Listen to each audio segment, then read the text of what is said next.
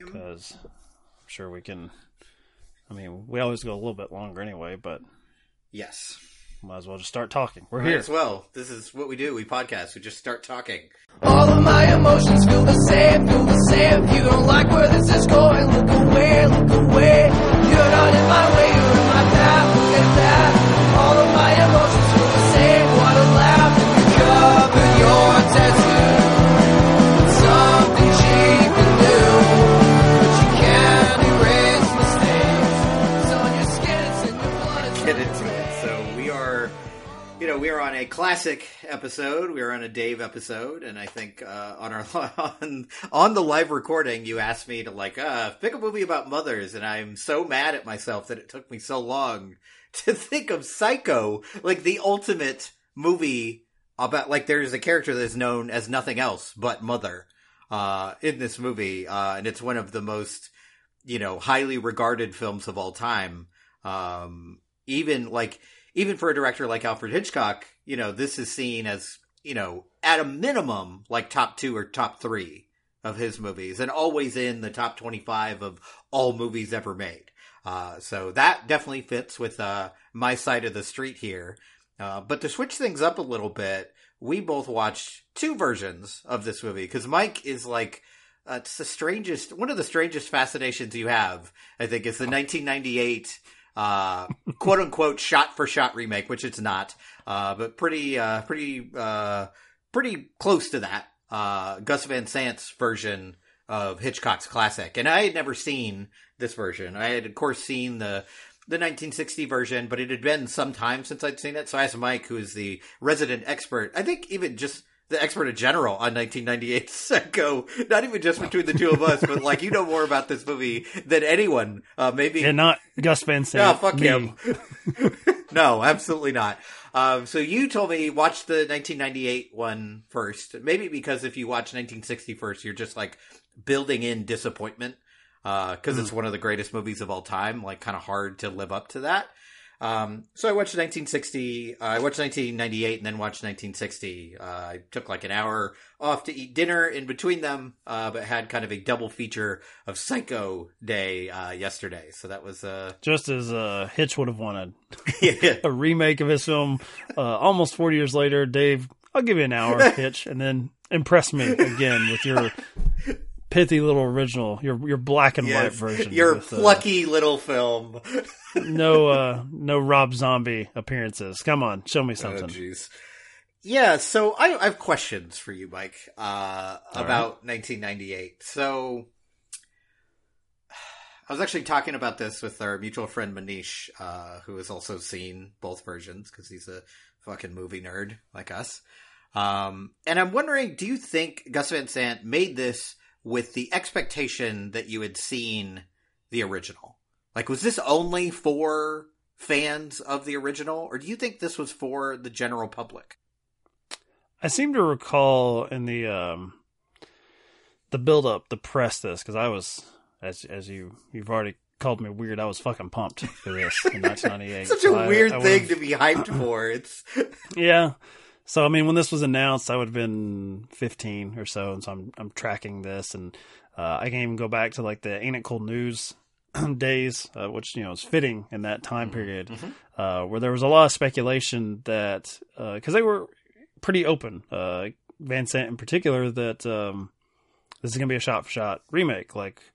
Why, if you love a classic film so much, why do you feel the need to alter it and change it? And he had a point that I actually agree with, which, as you know, in theater, you get obviously a modern cast of actors if it's something that's decades old, and you recast it, you restage it, and you put on a production of it. So there are certain things where you're just going to get to see Julianne Moore in this part instead. She gets her chance to put on the headset, the Walkman, and do her version of the thankless part of the sister exposition machine.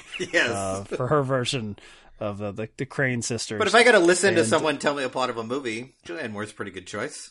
It's pleasant. And so I agree with that point. I also think, and maybe it's only worse now, where almost everything is within your fingertips. You know, if you're willing to spend $4 to rent it, you pretty much can rent almost anything that's had any degree of success. Now, you know, I don't want to get too far into the weeds of home video enthusiasts where it's like, well, what about this little scene film? Okay, we're talking about Psycho. So Psycho will always be available in some form or fashion. Dave gets on Twitter and shows off his 4K box set. That's his way he rolls. I click on my 4K version on my Apple TV, or once again, sorry, Hitch, my iPhone at work. Oh, no. To be fair, you've seen this movie a number of times. I've seen it 1,000 times. And also, my iPhone has a nicer screen than my television. So, it's true. You know, as long as I'm holding it close enough to my face, I'm getting the best possible version. It's very very reminiscent of our logo for the show, like just the box around. People are trying to talk to me, and you know, at work, I'm like, shut up! It's Psycho trying time. To form some thoughts here for my recording that's going across the country for Mother's Day weekend. But I don't know. I mean, how do you feel about that point? Because the other argument is like remake stuff that sucked and see if you can improve it in some way. But I would think that the closest approximation, not in the attempt of doing shot for shot, which I think was more of a technical buzz he got off of it, as I think for him it was seen as how different is filmmaking now. Mm-hmm. Like, I want to try to, how did he shoot this in the 60s? Can we still accomplish it? And also, like, how much easier or harder is it to get ourselves back into that mindset of Hitchcock? So I think he was approaching it from a cinephile perspective, but I do think that as far as the general release, it was just new actors in color, right? And we're presenting it to a new generation that in the 90s, I wouldn't say it was the easiest even then, even though Psycho's famous. Like, I know I can only speak for my local video store in small town Kentucky. You couldn't rent it. You had to buy or know someone who had a copy of Psycho on VHS. So there was something to that. Right. But the modern movie I want to throw back to you is Suspiria, which goes a different direction, but it's a famous movie in cinephile circles, but maybe not to the broader public. Even less so than Psycho. Yeah. And so let's put out a newer version of it. Now, they don't attempt to do shot for shot at all. They just kind of take change everything. The setting and the premise kind of loosely, and maybe some of the themes. But how do you feel? Because that's two different ways to tackle a classic. Suspiria and this version of Psycho. I really like that quote from Gus Van Sant about kind of comparing this to theater, because you can see, if you really like Shakespeare, you can go see As You Like It, every couple years from a different troupe, and there's going to be a different setting and a different style and different choices, and there's some interesting stuff to be made of that. Suspiria, which is a movie that I know you do not like very much, but I do. No, I've seen it 3 times. So strange. Damn podcast, man. I do have that moment of like, why did we call this Suspiria? Like, it's not, like it's a good movie to me, but like. Not so much with the Psycho, I assume. Like, we kind of have to call it Psycho. Yeah, you definitely do. I mean, they're keeping the very same plot. It's an interesting choice to purposefully set this in 1998. Like, there's a little title card, because there's like nothing about this really that screams 1998 versus 1950. It actually probably fucks it up a little bit. Yeah, because some of the sensibilities seem off. Yeah, I agree. But the thing that seems most off to me that because I enjoyed watching this. I think the filmmaking itself is wonderful. Like, especially after watching them both, like the things he recreated, the panning choices, the stylistic choices. I'm like, yeah, this is really well done. And there's enough small differences that I'm like, yeah, it's not just a shot for shot thing. There's even like the moment where the private investigator is killed. You get much more of a close-up of the attack, and it's enough different from Hitch's work that you're like, oh, that's kind of a cool stylistic choice, but it still stays within the realm of what he's trying to do. So as directing-wise, great. The thing that throws me off most, and it's why I asked, like, who is this movie for? Because the casting of both Anne Heche and Vince Vaughn is what irks me here. And I don't know if it's a casting issue, if it's an acting choice issue, or if it's a directing choice issue. Is that when you watch the original, especially when you watch Anthony Perkins, he's very charming. He's awkward, but you can see why she would let him in the room. not so much in 1998. He's like, he's awkward, but he's kind of annoying and he's creepy. And Anne Heche is also like way more standoffish in this role than the original. And it just so there's not as much likability for either of these characters here. You have a vacancy?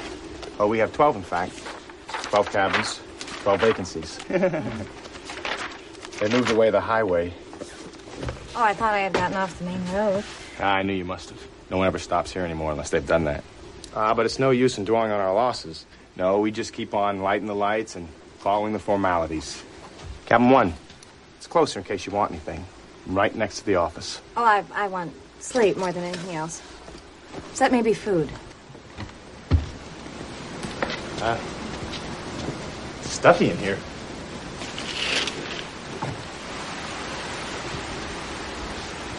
Well, the mattress is soft, and there's hangers in the closet, and there's stationery with Bates Motel written on it, just in case you want to make your friends back home envious. And,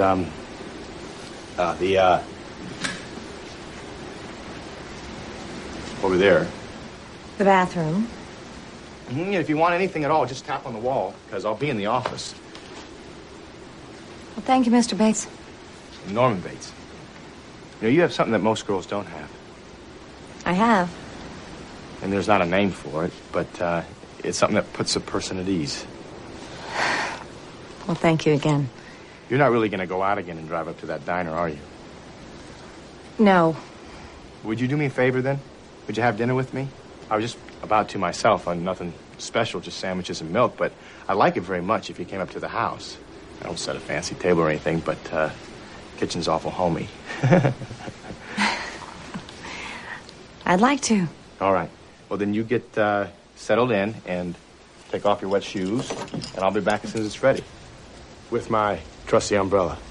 I'll agree with you on the Vince Vaughn part because it's totally on Van Sant and it's totally in the casting process, not so much Vince Vaughn. He is just too physically imposing, which Anthony Perkins was. He appeared to be a tall man, but thin. Skinny. Yeah, thin, like a bird. Yeah. Yes. Vince Vaughn, he seems like he could really fuck someone up as Norman here. And yeah, even if he was, I don't know, it seems like he put on weight in like 2 years because I'm thinking like, go back to his Swingers. He was pretty rail thin. He's the right body type in Swingers. Yeah, absolutely. But yeah, he I don't know if he was, what action movie was he bulking up for? Or, to be kind of mean to Vince Vaughn, obviously he kind of did the Alec Baldwin thing. He put on weight and he just kind of kept it. And it's like, this is who I am now, which, whatever. Good for him. Good for him. But as Norman Bates, yes, he is someone that later on in the film, Vigo, I'm like, I don't know if I think I could just take this guy in a fight. Like, I think I'd be more apprehensive if I have this ruse where I need to physically restrain him. We need Eastern Provinces Vigo. But I will, I guess, buck up against you a little bit with Anne Heche because I actually like her combativeness a little bit more because I think that's actually keeping with an attempt at a more modern sensibility. Yeah, that's true. Why are you asking these kind of very specific questions about my personal life? I just met you, and I really just want to get to bed. Because, upon rewatching it, you have the original version of Marion is, at the very least, she attempts some degree of interest, or it seems like she's interested in like this man's life. Mm-hmm. And it just seems like kind of second nature. Like, okay, you ask me about my life, I ask you about yours. And that's just how people interact. Like, the sort of stranger helping me out in the storm. Like, I'm coming to stay to his version of a bed and breakfast, I guess, with sandwiches in this creepy den of stuffed animals. But yeah, so I didn't have a problem necessarily with Heche in particular, and I actually think they lean into an experience I had when I watched the first film. I had a great experience with it on first watch. Somehow, all I knew about it as a kid was the shower scene. Yeah, I didn't know what happened in the shower. I just know that there's a shower sequence that is famous. That's it. So on rewatching the original, it's telegraphed in the way that even he introduces the bathroom to her when he's showing her room. And he opens the door and turns on the bathroom light, and he's like, and she's like, the bathroom? And yeah, like there's something fearful about the shower as a kid. I'm like, oh, what is it about the shower? What is it? Is it a cursed space? Not thinking, I wasn't wrapping my head around the time that maybe those are subject matters that you don't talk about. So much so that I think this is the first film to show a toilet flush, I think. Yeah, I think that's right. Mm-hmm. So that stuff you can't do if you're setting it in the 90s. And you can't expect a wide release 90s film aimed at kids who like Scream. Right. Which, let's be fair here, this did not do well. This did not convert people to come see Psycho. Even though I think that the marketing was fairly effective, it just wasn't effective in selling why you should care about Norman Bates. It's weird. If you go back and watch the trailer, it's almost like you know who Norman Bates is. I'm like, okay, so we're going against the original premise of this, of restage this for a new audience that hasn't been exposed to it. It seems like the marketing was, Psycho. Right. Now you'll know it with Vince Vaughn as Psycho. And I'm like, I don't know if that's where I'd hang my hat. I think that's where I kind of take a left turn on this movie, where it's like, Van Sant clearly wanted to. It makes you wonder how involved he was in the marketing of this movie, what the process was, because he clearly wants to, see if the power of Psycho can work for a new generation. And yet, the movie plays it as if, and maybe it's just because I know who Norman Bates is, but I'm watching it going like, okay, I'm ready for this twist. And whereas the original Psycho, this movie was revolutionary. I thought Marion was the Psycho. On my first watch of the original, when she's listening to the people have conversations about her stealing the money, which obviously she can't have access to. So she's constructing their response in her head. Yes. And smiling about it, about what she's not gotten away with. I mean, physically, she has removed herself from that situation, but the ruse, the jig is up. Yeah. Pretty quick. Yeah. I'm like, I'm watching a woman having a breakdown here. Like, this is the person that I should fear, like, what are they going to do next? Her interactions with the police, the used car salesman, all of that. So it settled me in to not be as scared of Norman in the beginning, and certainly the way Anthony Perkins plays it. Yet again, not so much when Vince Vaughn shows up. I'm like, I don't know if I trust this guy. I've seen how he treats the ladies and swingers. I don't know. By the way, the movie he did after this was The Cell. So kind of a action-y kind of role. So maybe he was bulking up for that. We'll give him that leeway. Maybe he just likes food, Dave. Yeah, same. I get it, buddy. He got his Jurassic Park 2 money, and he was like, fuck it. So I guess, for me, in the original version, the revolutionary part of this movie is not only, the fact that Norman is the killer, but the fact that they kill off the protagonist halfway through the movie, and then it completely switches. Whereas when you're watching this movie, you're kind of like, yeah, this is not going to end well for her. Like, you can kind of see this coming kind of a mile away. And it's a really odd choice, both casting wise and just the way the movie is framed, that you can kind of see it coming. So I think the movie itself loses that power unless you're a fan of the original. So this feels like a movie that's made for people who, and it's tough because it's made for people who love the original, but people who love the original are going to be way harder on this than anyone else. Because it's a classic. It's one of the best movies ever made. How dare you remake an Alfred Hitchcock movie, blah, blah, blah. I don't have an issue with them remaking it. It's just the casting choices. A lot of people did. Yeah, well, that's probably true. Okay, here's a question for you. Back in the Ain't It Cool days, there was a lot of speculation that Gus Van Sant, you can't go a day without a boxing analogy with Gus Van Sant, that he was pulling a rope-a-dope on us poor, stupid film fans, that he kept saying shot for shot, shot for shot. And after the shower sequence, it was going to diverge completely. It was going to do its own thing. And I remember going into the theater. I was pumped for it. And I don't think I cared either way. I was just happy that being such a kid that got into Hitchcock through my grandma, that I was just happy that it was being talked about again. I didn't realize, based on the box office, that it was no one was going to talk about it. But I was thinking like, all right, let's get to the shower scene, and if it's shot for shot, that's cool with me. And if they go a different direction, so I guess I sat in a particular seat, an area by myself in film fandom, where I didn't care if they were doing a remake. I didn't care if they were going to change it up. I just wanted to see someone else kind of play with these toys again. And I'm much more interested in how this film would be received if it came out now.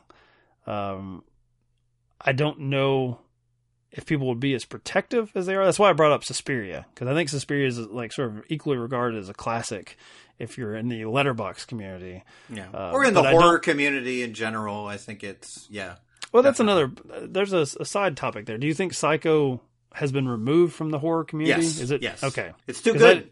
It's a classic. I didn't say that, but I was going to say it was too early. It's too early to be considered like in the horror genre. Well, it firmly resides in the classic movie. Yeah, but I mean, TCM I think any movie that like, is quote unquote like an awards movie or highly regarded in the way that like this is one of the best movies ever made, I think it gets like by the general population gets removed from the horror category. Like it's just like, well, no, this is a psychological thriller. Yeah, exactly.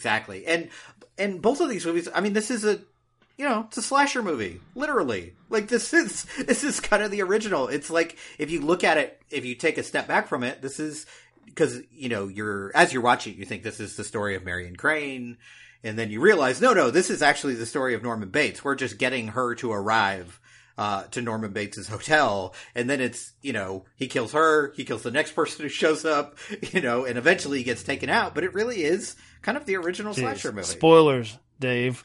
For a movie from 1960? Almost 25 years ago, Gus Van Sant said, the kids don't know about Psycho, so I'm going to give them this experience, and then, marketing got a hold of it, and I'm pretty confident that anyone listening to a podcast about two versions of Psycho is going to know where this is headed. I mean, I would hope. So, is there an argument that Gus Van Sant might have been positing, clearly a fan of the original, that people at that time, the build up to his release in 1998, that, well, the younger generations, they're not, either it's not available or they're not going to bother going back to watch this black and white movie. Yeah, no, it's a different time.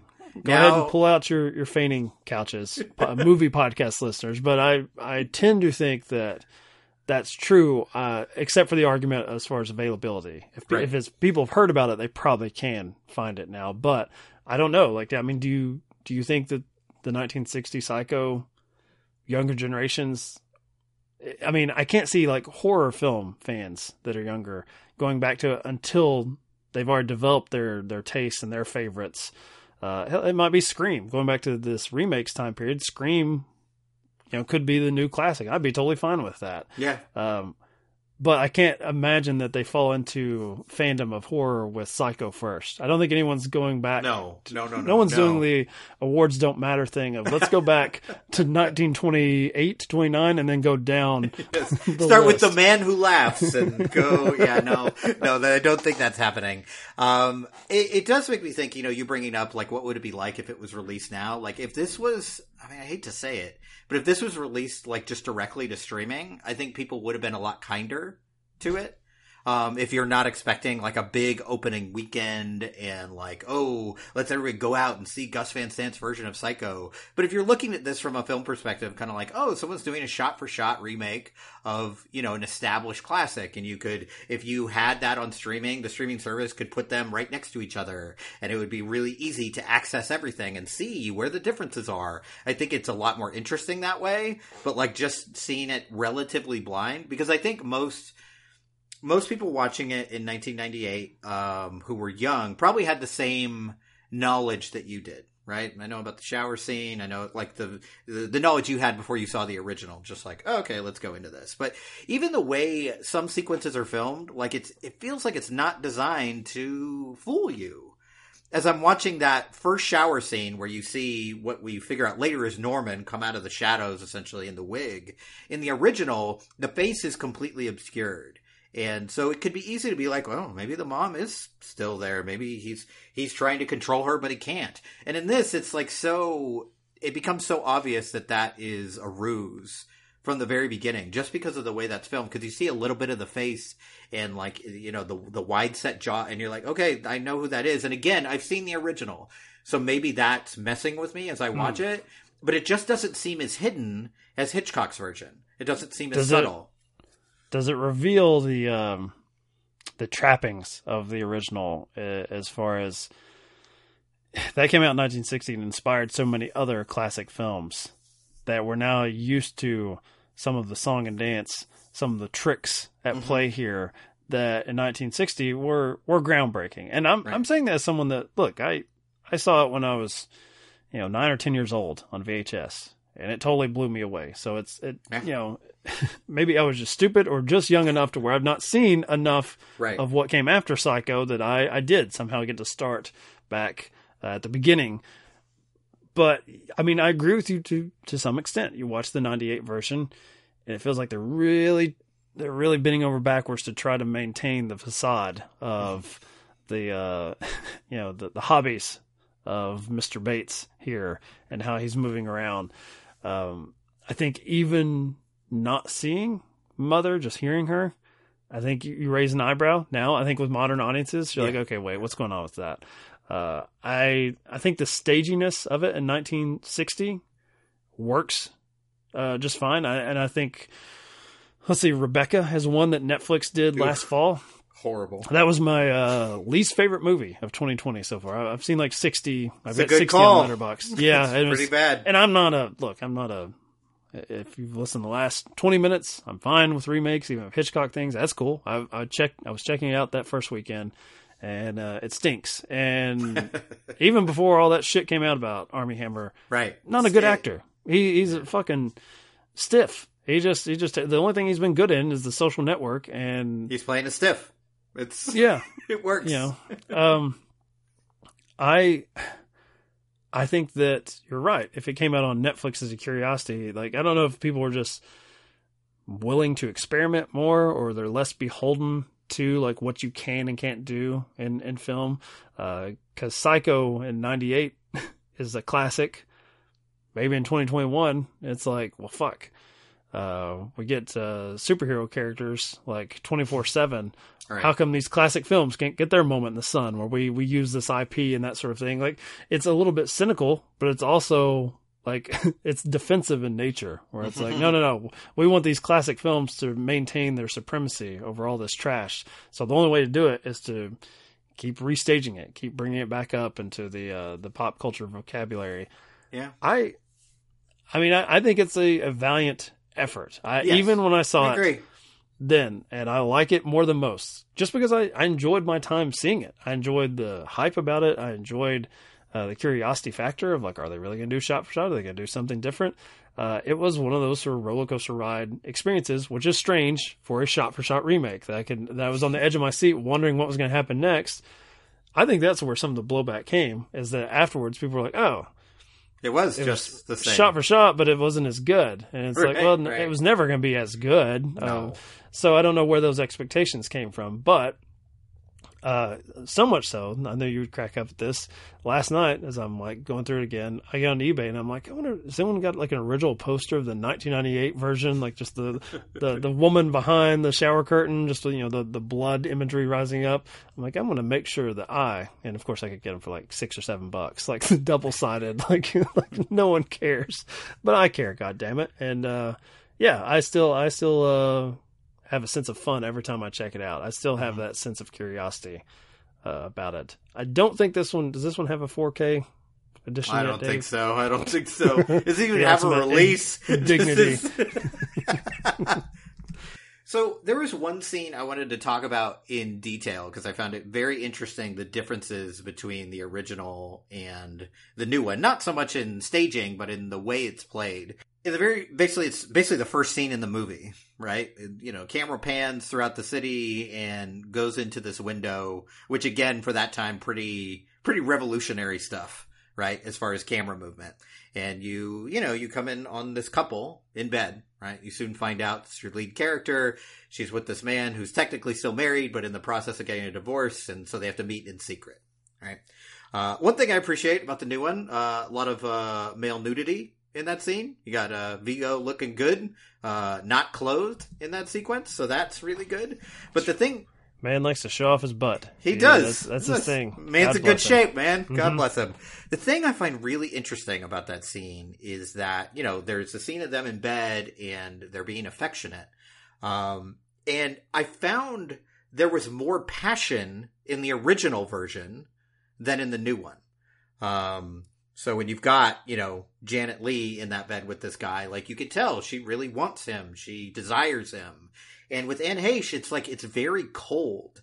So, like, you have the sexual nature of the scene, like, purely represented by male nudity, which I guess makes sense with Gus Van Sant being a gay director. That's like, yeah, you're not wearing any clothes in this scene, Vigo. But, like, the interaction... How dare you, Dave? I, as a straight man, would make that same exact choice. You are a strange straight man. I will say that. Let's see the beef. Come on. What am I paying you for, Vigo? Also, Anne Heche, move to the side. We want to see the whole picture here. What are we doing?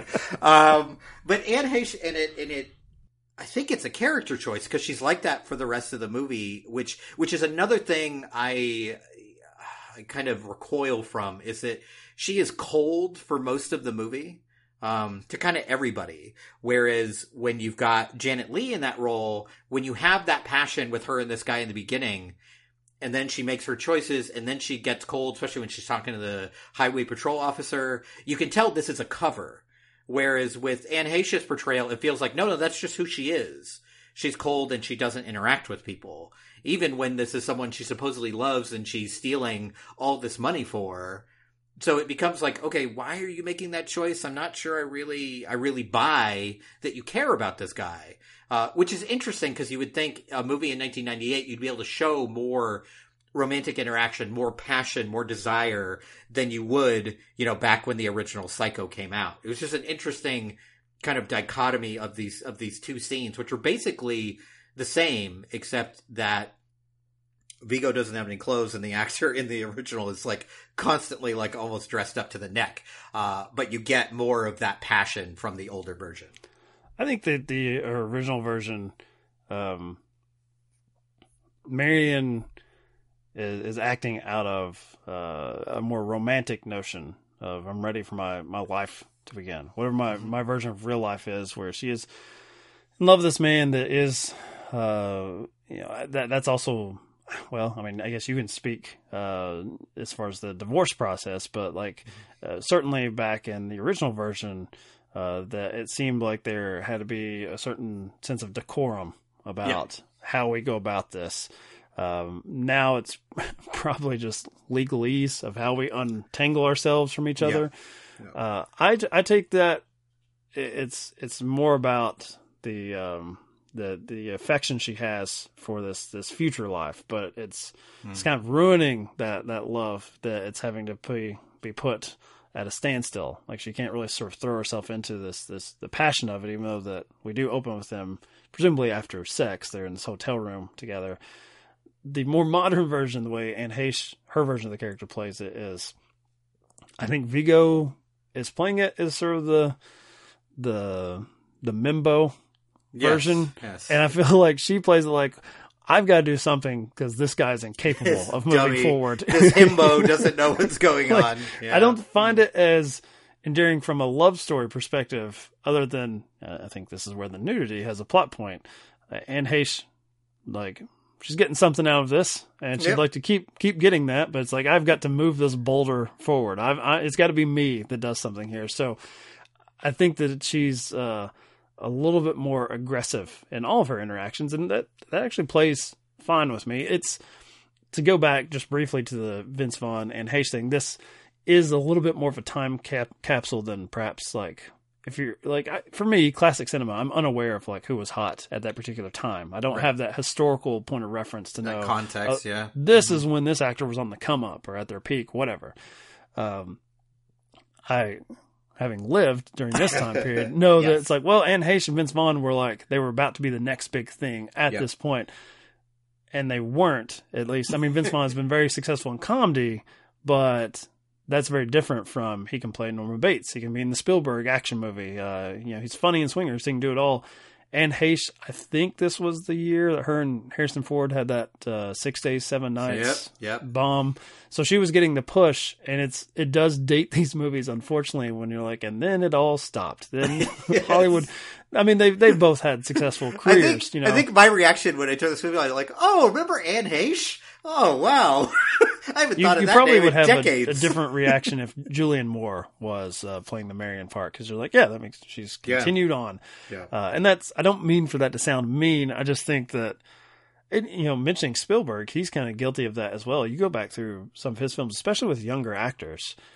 He's always got whoever was just like in something that was successful. Vince Vaughn, coming off Swingers, gets in a Jurassic Park movie. And we have, unfortunately for him, West Side Story, the remake, is Baby Driver. You know what I mean? And so he's always picking the people that's like and right on the brink. Even back to movies that he didn't end up doing. I guess originally he was slated to direct the first Harry Potter movie. But he desperately wanted Haley Joel Osment, and they told him no, so he left the project. Like, he gets really hooked on these certain actors who are either just blew up, or he feels like, yeah, they're ready, it's time, I can see it, and really gets connected to them, and I think sometimes to the detriment of the movies. So certainly a detriment here as far as your engagement with the material, because this feels like the restaging that didn't pan out, but then the next group came in. And they're like, oh, those are the ones that really really made it in that way. But yeah, you're just an Anne Heche hater for some reason, and I keep having to defend her sensibilities. I actually think that Julianne Moore is the one that comes across as the most broad, because she came in with what is sort of the thankless role. Her and Viggo both, to be fair. I think Viggo comes across far better with his, like, that character was just there to look good, and I'm going to lean into that. Yes. Julianne Moore, I think, is attempting to give her version something more, but there's just nothing to that character. She just she turns the volume up. She just ends up yelling at people with the same dialogue. Yes, there's a lot of yelling and apologizing with that character. That's kind of all they're there for. But you mentioned, like, kind of the aggressiveness of Anne Heche's character, and I think this is a common theme throughout this movie. There's a lot of turning up the volume of aggression in this movie. And the one I immediately thought of is Rita Wilson, who plays like her, the other secretary, the office mate. And especially Hitchcock's daughter, Pat, I believe, in the original. Right. Yeah. And in the original, it's pretty mild. The lines are the same, but it, like, that whole thing about, like, oh, he must have seen my wedding ring, that's why he didn't flirt with me, is very, like, subtle in the original. And in this version, I mean, Rita Wilson is, like, dolled up, and she's playing a caricature. And it's a lot. Like, that sequence when the two of them are talking, I'm like, when I watch the original, I don't despise that other character. She's just like a normal, I despise both. Stop shit talking. But I think Rita Wilson's version of that, it's like, it's so over the top and so aggressive, both in look and in the way she speaks. I was just like, oh man, it's the only moment where with Anne Heche's character, I'm like, all right, I get it. I'd want to get out of this life too. It's time to go. And I also feel like the rich character is better in the original. It's like, even though it's a very broad performance, it's much more subtle than the 1998 version. I'm getting of the same a thing. weird sense of creepy old dudes that you're into, waving money in their face. I myself, Dave, don't have a preference. I think they both stink. But, well, they do. Yes, they both do. But I think there is a tendency, especially with remakes of classic films, or not even classic in terms of quality, but in terms of the time, to make it bigger, to make it more intense, because that is, especially during the 90s, that's kind of the style. And I watch it now and I'm like, yeah, it's a tough sell already to remake one of the greatest movies of all time. Like, I admire the chutzpah of Mr. Van Sant to make this, to even attempt this, because, like, wow, that's ballsy. Top 10, top 15 movies of all time. I mean, where is it on the AFI list? It's got to be like top 20, right? Number 14. I can tell you that the 14 of all time. 98 version has a nice 39% on Rotten Tomatoes and a 28% from the audience score. So, ooh, wow. That's rough. I mean, I think, but I'm glad I watched it, and I feel like it's it's a really interesting experiment, especially from if you're like a big film fan. Like I wouldn't recommend this to people who are like, you know, film fans in the way of like, oh, I watch movies here and there. But if like you study film, if you watch a lot of movies, I think it's interesting to see the craft, and there's some interesting choices made. I mean, probably the big differences in this movie, other than the, you know, Vince Vaughn masturbating behind a wall, is the choice to show these like nature sequences as the violence is occurring. Which I'm not sure if I like, but I appreciate that he did something there. I've never been into that sort of Oliver Stone bullshit, that sort of natural born killers thing. Not for me. No. Yeah, it's a choice. And it makes me wonder if he made that choice because, I mean, one of the things that's interesting about both of these movies is, yeah, you see blood, it's violent, but it's not gory, right? You don't, even in that shower scene, you don't see the knife enter the skin. It's the shot always pauses as the point of the blade is touching the skin, and then it flashes backwards, which is a really interesting choice. And it makes me wonder if that's because of the time that this was made in, if like, oh, I can't get away with that. And if Hitchcock was alive in the 80s and 90s, if it would have been more vicious and more violent. But I think it makes it more horrific because you can't really see what's happening. It kind of leaves it up to your mind to kind of fill that in until she collapses and pulls the shower curtain down. Like, that stuff really works. But yeah, like Van Sant's making some choices there. It's not something I would do necessarily. One of the strange differences that I noticed that I was like, why that? There's a scene in both movies where he's watching her through the hole in the wall, right? And in the original Hitchcock version, the hole is like a pinprick, like it's tiny. And in the Gus Van Sant version, he takes the thing off the wall and it's this giant, the hole is like as big as his head. Like it's just this massive. Vince Vaughn's got a giant noggin. What do you want? I mean, it's got to be cut specifically for his face, is what you're saying. Yes. All right. That's fair. Yeah, you look over and it's just his face, like replacing the portrait. Like it's just exactly. Becomes it's very Murder by Death. Thing. Very Murder by Death. You know, putting your face in the picture, the eyes move around. Yeah. That's where we're at. Yeah, I remember you doing a podcast on this before, and you mentioning, and I was trying to remember. You mentioning people had some issue with the car in the swamp. Is that like a problem that people have with the original movie, like some sort of weird plot hole, or am I remembering that incorrectly? I don't remember I mean, it's a famous sequence in the original where you're kind of roped in. That's the intention, the design of the scene, to find yourself unwittingly on the side of Norman Bates because you're watching him. You're rooting for it to go down. The car, when it stops, you're like, "Oh no, we're not going to get away with it." And you're like, "Wait, why do I?" Wait a minute. I don't want him to get away with it. But it's the handoff factor, right? We're going from this is Marion's movie to now it's Norman's. I seem to recall there was a curiosity factor of the ending of the 98 version that the credits roll as they're doing the long retrieval of the car. And I guess it would be like the angry MCU fans if they waited and they didn't get their fucking Howard the Duck little cameo or whatever. Nonsense, yeah. It seemed yet again in this case designed to like we were different. Like, you know, this is slightly off from what you'd seen before because this just continues on for no discernible reason. And I was watching it with my teenage friends at the time, and I think we were like hanging back. Like, is there one last twist of the knife? What is it? Nope. Nope. We're just gonna watch that car come up out of the mud and the filth. And it is weird. You mentioned the animal thing. It's to be as close as shot for shot as I guess you can be with new camera equipment, new lighting, new color, new actors, all of this, which does give it its own sort of sensibilities. I would say not distinctly 1998 has this weird sort of pop art feel as far as the way the characters dress and everything. It is weird the choices he made to distinguish himself during the stabbing sequences and I guess the evidence. I mean, he doesn't really get rid of the big speech at the end that everyone always complains about with Psycho, where they explain what you just saw, which that's what it was. Yeah, I don't mind that.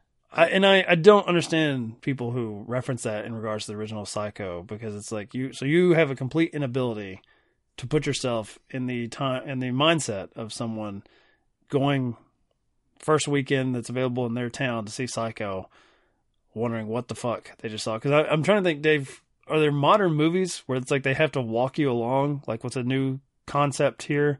Because I feel like you can see them now with hindsight. You can see them explain why does Norman, does he dress in women's clothes? Like, why does he do that? And they're like, well, okay, here's what we think as far as like what he's attempting to do and his dynamic with his mother.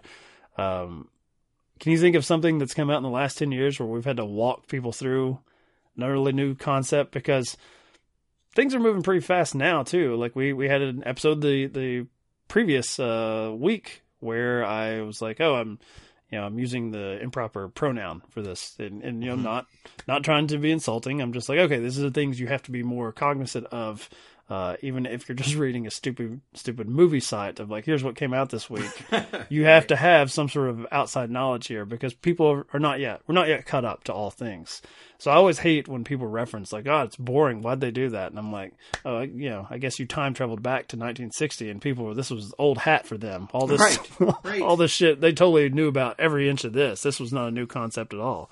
Yeah. I think there's so slightly off topic, but it feels like there is in terms of engaging with discourse about movies, it's like you're expected to know everything, and if you don't, then you're a troglodyte or you're an idiot or you're insulting. Whereas, like, back when this movie came out, like, I appreciated the fact that they kind of delineated between transvestism and what was going on here. Because there were probably many movies if you gave the plot of this movie, you're like, oh, it's a transvestite killer. And then you're looping anyone who gets sexual satisfaction from dressing as an opposite gender as like, well, you're a murderer now. And I thought like it was weirdly progressive to have that sequence in here.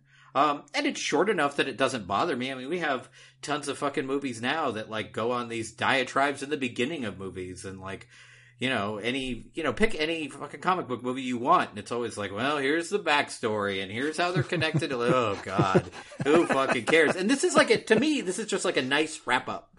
Like because it's not telling you anything that you necessarily cannot figure out, but it's solidifying it in your mind. Like, yes, what you saw is really what's happening here. Absolutely. Especially given the fact that even when you hear Mother's voice, you never see Norman mouthing those words, right? It's all internalized. So I think honestly that scene is necessary. And I like the fact that it's, I think, longer in the original. They detail more information. With the Robert Forster, they shorten everything up, in the Gus Van Sant version. And as I watched the new one, I was like, oh, why'd they leave out the rest of that stuff? It's not like there's anything in there that's like insulting or dated in terms of this stuff. Like, I think it still would work now, and it's a nice wrap up. I think the only thing I like that they added in the new version is that scene is the cop going, I'm sorry. That your sister is dead. Whereas in the old one, he's like, yeah, she's dead. Anyway, I was like, Jesus, can we get a little bedside manner here, Mr. Police Officer? That's a little rough. But, I mean, it's no surprise here, like, that the original is better. As we've said many times, it's one of the best movies ever made. And I think it's a movie also that I would expect would hold up for people. Hold up is the wrong word, but if you had never seen this and you're, a younger viewer or even our age and somehow missed it, like it's just a fantastic movie. It's brilliantly paced. It keeps you on the edge of your seat. Like the acting is tremendous. Like honestly, especially Anthony Perkins, like holy shit, what a performance. Like it's so good. It's so engaging. And like the switch that happens when you figure out what's going on with him is really impressive stuff. Because the switch is so pointed, because it starts off, he's like totally engaging and he's a nice guy and you're like, oh, I like him. And then you have that moment of, we all go a little mad sometimes and like putting her in a home. That whole sequence is so much better here because of the subtlety of it. Like you see a little bit behind the eyes, whereas when Vince Vaughn plays that, I mean, he might as well be like throwing things and, hey, fuck you, Anne Heche, how dare you? Like it's just, but in this, he's still gentle. He's upset, but he understands where he's at in the sequence of events. Whereas this is why, again, I feel like this is the remake does feel like, what's coming. Even if you haven't seen the movie, this dude is creepy and imbalanced. Whereas with Perkins' performance, there's questions there, and you're wondering where it's going, which I think is the real power of this movie, is wondering where the next step happens and where it goes. Like, where do you go after you kill your protagonist 45 minutes into the movie? And it takes a great director to kind of wrangle all that and make it work. And I think, Hitchcock, his treatment of, his actors, especially his actresses aside, like, there's a reason he is seen as the master of suspense and one of the greatest directors of all time. This is something that actually does hold up. And this is coming from someone who, until maybe 10 years ago, had seen very few Hitchcock movies. Like, I think I had seen The Birds on TV when I was a kid, and the name, but I just had never delved in. And you delve in as a modern film goer, and this stuff still holds up. And this is 60 years ago or whatever. Like, it's pretty impressive work. And definitely, like, I would recommend, like, if you call yourself not even a film fan, but just someone who likes movies, Hitchcock is something you should definitely delve into, because it's not only great filmmaking, but you're going to be able to see, like, his influences in movies that you already like or will like in the near future. And I would say that you could, I'm just going to agree with everything Dave said and just apply it to Gus Van Sant's Psycho as well. Same. Yeah, Gus Van Sant, Alfred Hitchcock, basically on the same level. Gus masters of suspense, plural. Van Sant's such an interesting director, though, because, like, I can't think of another director that, for me personally, has higher highs and lower lows. Like, there's some movies of his that I just cannot stand. And then he's made some, like, to me, like, absolute classic films, like, just beautiful works of art. And I'm like, where is the disconnect? What is going on? God bless him for using his clout coming off of Good Will Hunting, nominated for all the awards, to say, you know what I'd like to do, Universal? Give me Psycho. Yeah. Let me take that one for a spin. I gotta say, he used his clout to get Viggo naked and started off an entire career of naked Viggo, and we appreciate that. I'm not going to give him that much respect for that, because Viggo is a whore. He will show his ass in knife fights. He's like, Viggo, need an action sequence where you're being stabbed. Can't be naked? All right. I guess. Sign me up, buddy. Yeah. I think maybe the only thing he wasn't naked in was Lord of the Rings. Maybe that's the only... Yeah, who needs it? And there's so much... I mean, those movies are so long. There was any number of attempts, like Rivendell, he's bathing or something. Just do like the Kevin Costner Robin Hood Prince of Thieves thing, where it's like his butt from afar. And, there you go. Galadriel or whoever loses her fucking mind goes to like turns her into like evil elf just seeing that ass. Anyway, I was I knew you would get it. I'm speaking to the normies out there listening, whoever they may be. There apparently was 4 years ago a Scream Factory release Blu-ray of the 1998 Psycho that had a new commentary track. I think it has the original one, which I have my DVD copy here somewhere. I also own it in HD on iTunes. I'm not. Of course you do. There, Mr. Van Sant, you can still keep counting your money like you do in Jay and Silent Bob Strike Back. Nice. But yes, they came out with one that a commentary track, I believe, from like a Psycho historian. I think specifically talking about the response to the 1998 version. So I'm kind of intrigued by that. I wish I was aware of that. I'm going to blame Dave. He's still like spinning discs. He should have let me know that this was available back in 2017. What an asshole. Yeah. Dave, get it together.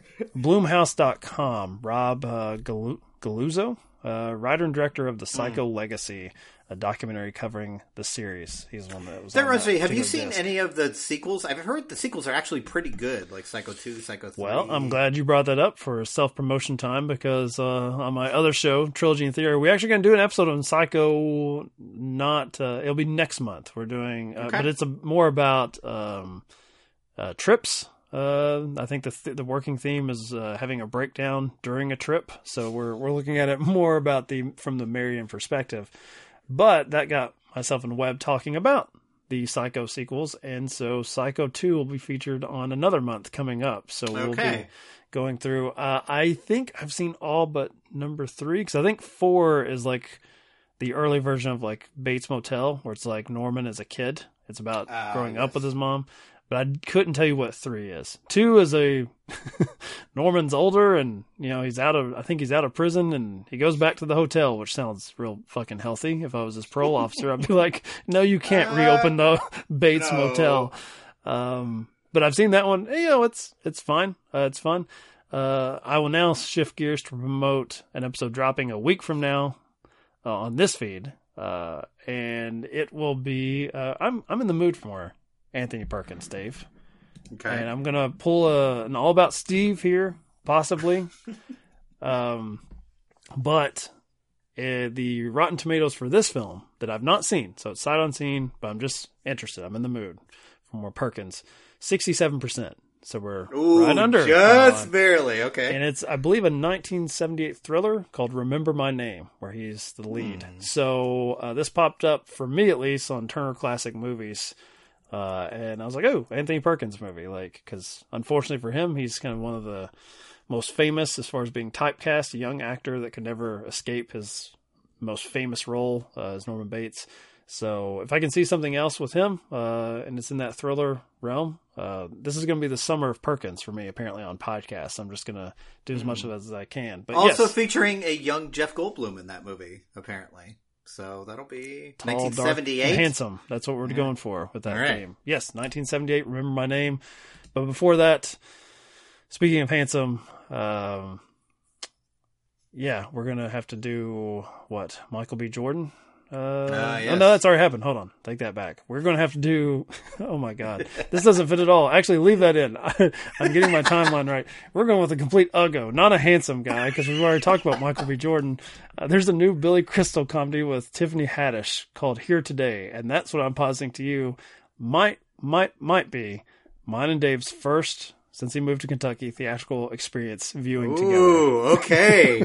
All right. Because I'm ready. nothing kicks off the summer like a Billy Crystal buddy comedy. Like Marvel has left town. This is what we're left with. So. Also starring Sharon Stone as Sharon Stone. In No that shit. Movie. She's, All right, according to sold. IMDb, she's top billing. So Sharon Stone and then I keep stumbling into victories here. So yes. Yes, absolutely. And Kevin Kline, one of my favorite actors. So I'm hyped. Okay, you're sold. I'm ready. Let's go. All right. Wouldn't it be the Today. ultimate indignity? We hype it up, and I hype it up as like a joke. Like, oh, look at the summer movie season. Look at this crap that we're getting that we then get excited about and watch it not come to our city. Right. I mean, maybe I'm putting my money on Movie Tavern. That's where, because I still haven't gone there yet, so that'll be maybe my first entry into the Movie Tavern. Now that you've called down the thunder, it'll be at the one like across the street. Yeah, Not right. Movie I Tavern. can But it'll see be it. fun. It's right Yeah, there. as long as we can Yes. see it. So yeah, that's some of this stuff coming up, and I promise you, I'll get better at keeping my schedule correct. And I love, we'll see a movie together now that I've been here for a year. Fucking pandemic. Unbelievable. At least you have been to a movie theater. I've not Yes. been since you've been here. So you went man. and watched Kong and the Lizard fight, Yes, and yes. which I've still not seen, by the way. I probably should, if I want to watch it for free-ish, I probably should get on that before it Yeah, rotates it's out time. of HBO Max. Yeah, Yep, it's time. gotta watch Perkins first. More Anthony Perkins. Yes, I'm okay with that. Absolutely. All right. So, in the meantime, in between these episodes, if you would like to hear more from us, you can follow us on Twitter at OffscreenDeath or on Instagram at The Offscreen Death, where I'm sure there will be thousands of pictures of Anthony Perkins that Mike is now fixated on. So here's hoping. I can't do it during the recording because we figured out that it blocks my camera. I tried to do Yes. that the last time, and poor Anna Kendrick just didn't get on Instagram.